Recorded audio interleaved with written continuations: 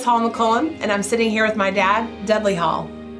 You're joining us for an episode of Papa, I Have a Question. This is where I sit down with my dad and ask him questions that maybe are confusing me or stumping me in my Christian walk, in my faith. I realize that over the years, for my whole life, I've had a valuable resource in being able to ask him if I have struggle with the scripture, something I don't understand, or if I hear something in a sermon or I'm studying something and what does this mean? So anyway, we wanted to let you join us in this and hear some of his answers. So thanks for joining us, and I'm going to jump right in with my next question. Papa, I have a question. I'm sure you do. Let's hear it. Okay, so I want to talk about prayer today. I am convicted at this stage in my life that I don't fully understand Ephesians 6.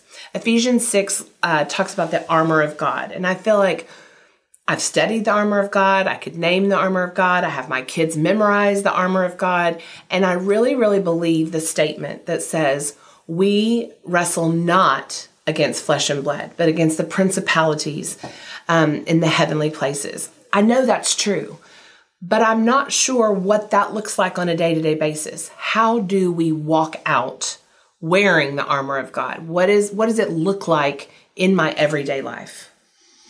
Yeah, great question. I think all of us continually have questions about prayer. It is such a powerful thing, and yet it's such a mysterious thing. Mysterious. Yes, that's a good word for it. Yeah.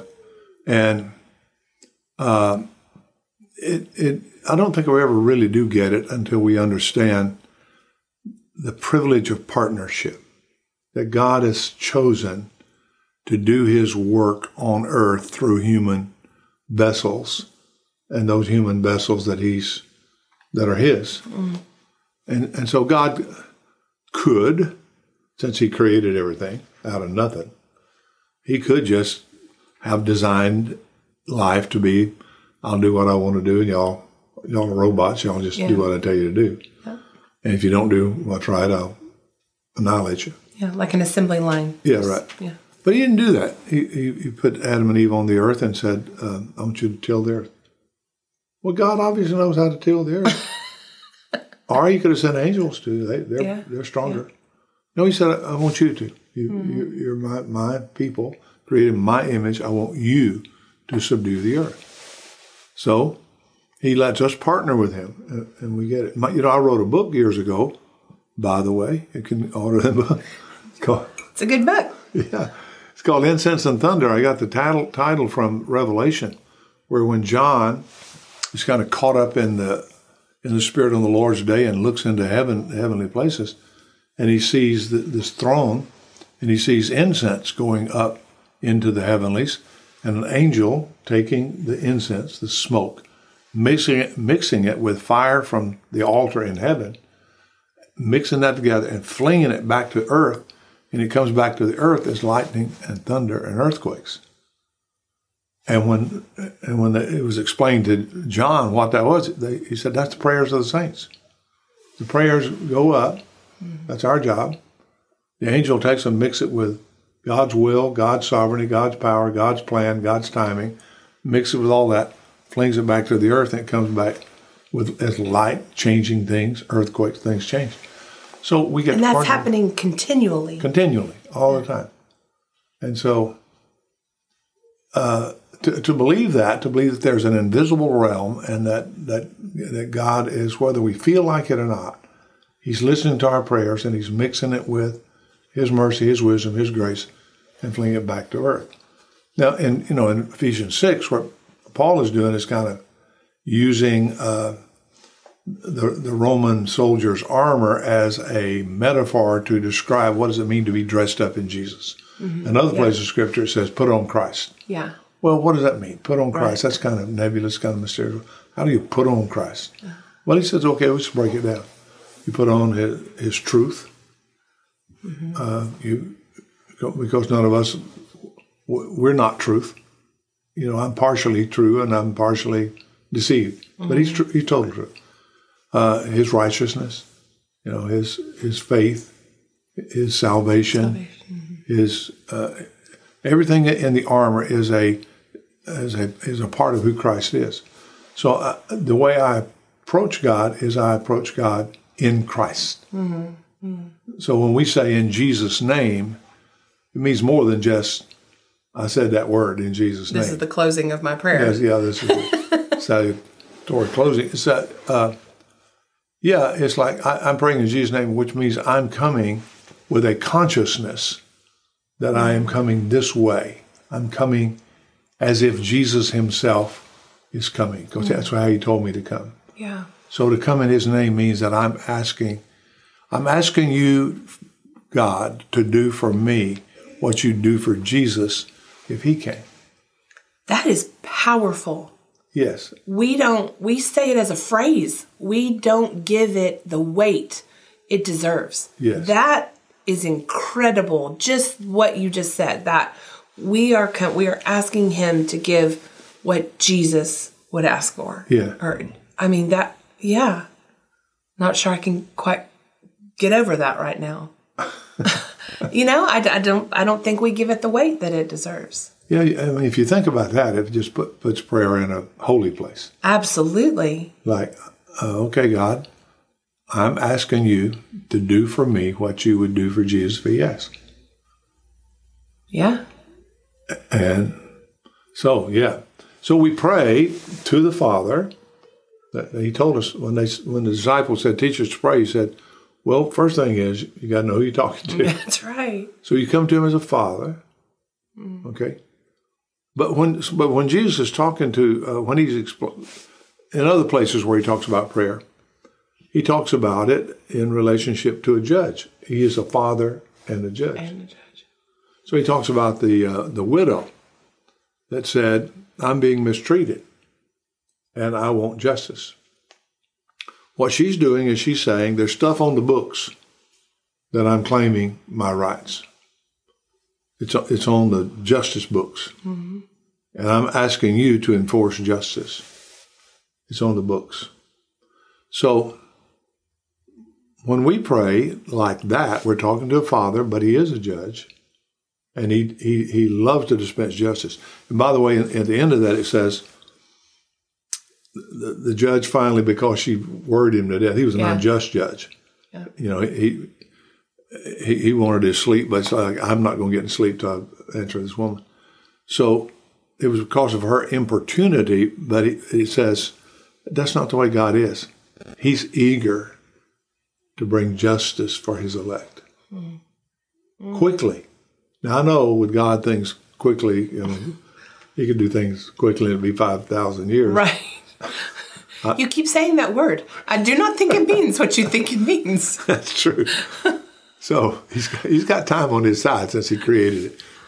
So, but I think there's something we miss there. It's like, okay, what's written in the book about me? Well, it's important that we read the scripture to find out what's written. Well, it says that my sins are forgiven. Mm-hmm. It says that I'm not guilty. I'm not condemned. There's no condemnation. It says that I am loved, eternally loved. He can't quit loving me. He's going to love me forever, and he knows me. And it says that I'm as an ambassador. So, and he says that I can ask, and he will give things to me. That's written in the book. Okay, so when I pray, it's like, okay, I'm asking you to do what's written in the book. I don't think we believe that. I'm serious. When I think of what's written in the book, it's all the things I did. It's not all the things that Jesus did. Yeah, well, what's written in that book has been taken by him, and his blood has purged it. That's right. That's written in the book that happened. That's amazing. Yeah. So I got to believe that in order to be able to pray with confidence. Yeah. Yeah. So when you pray for individuals, what's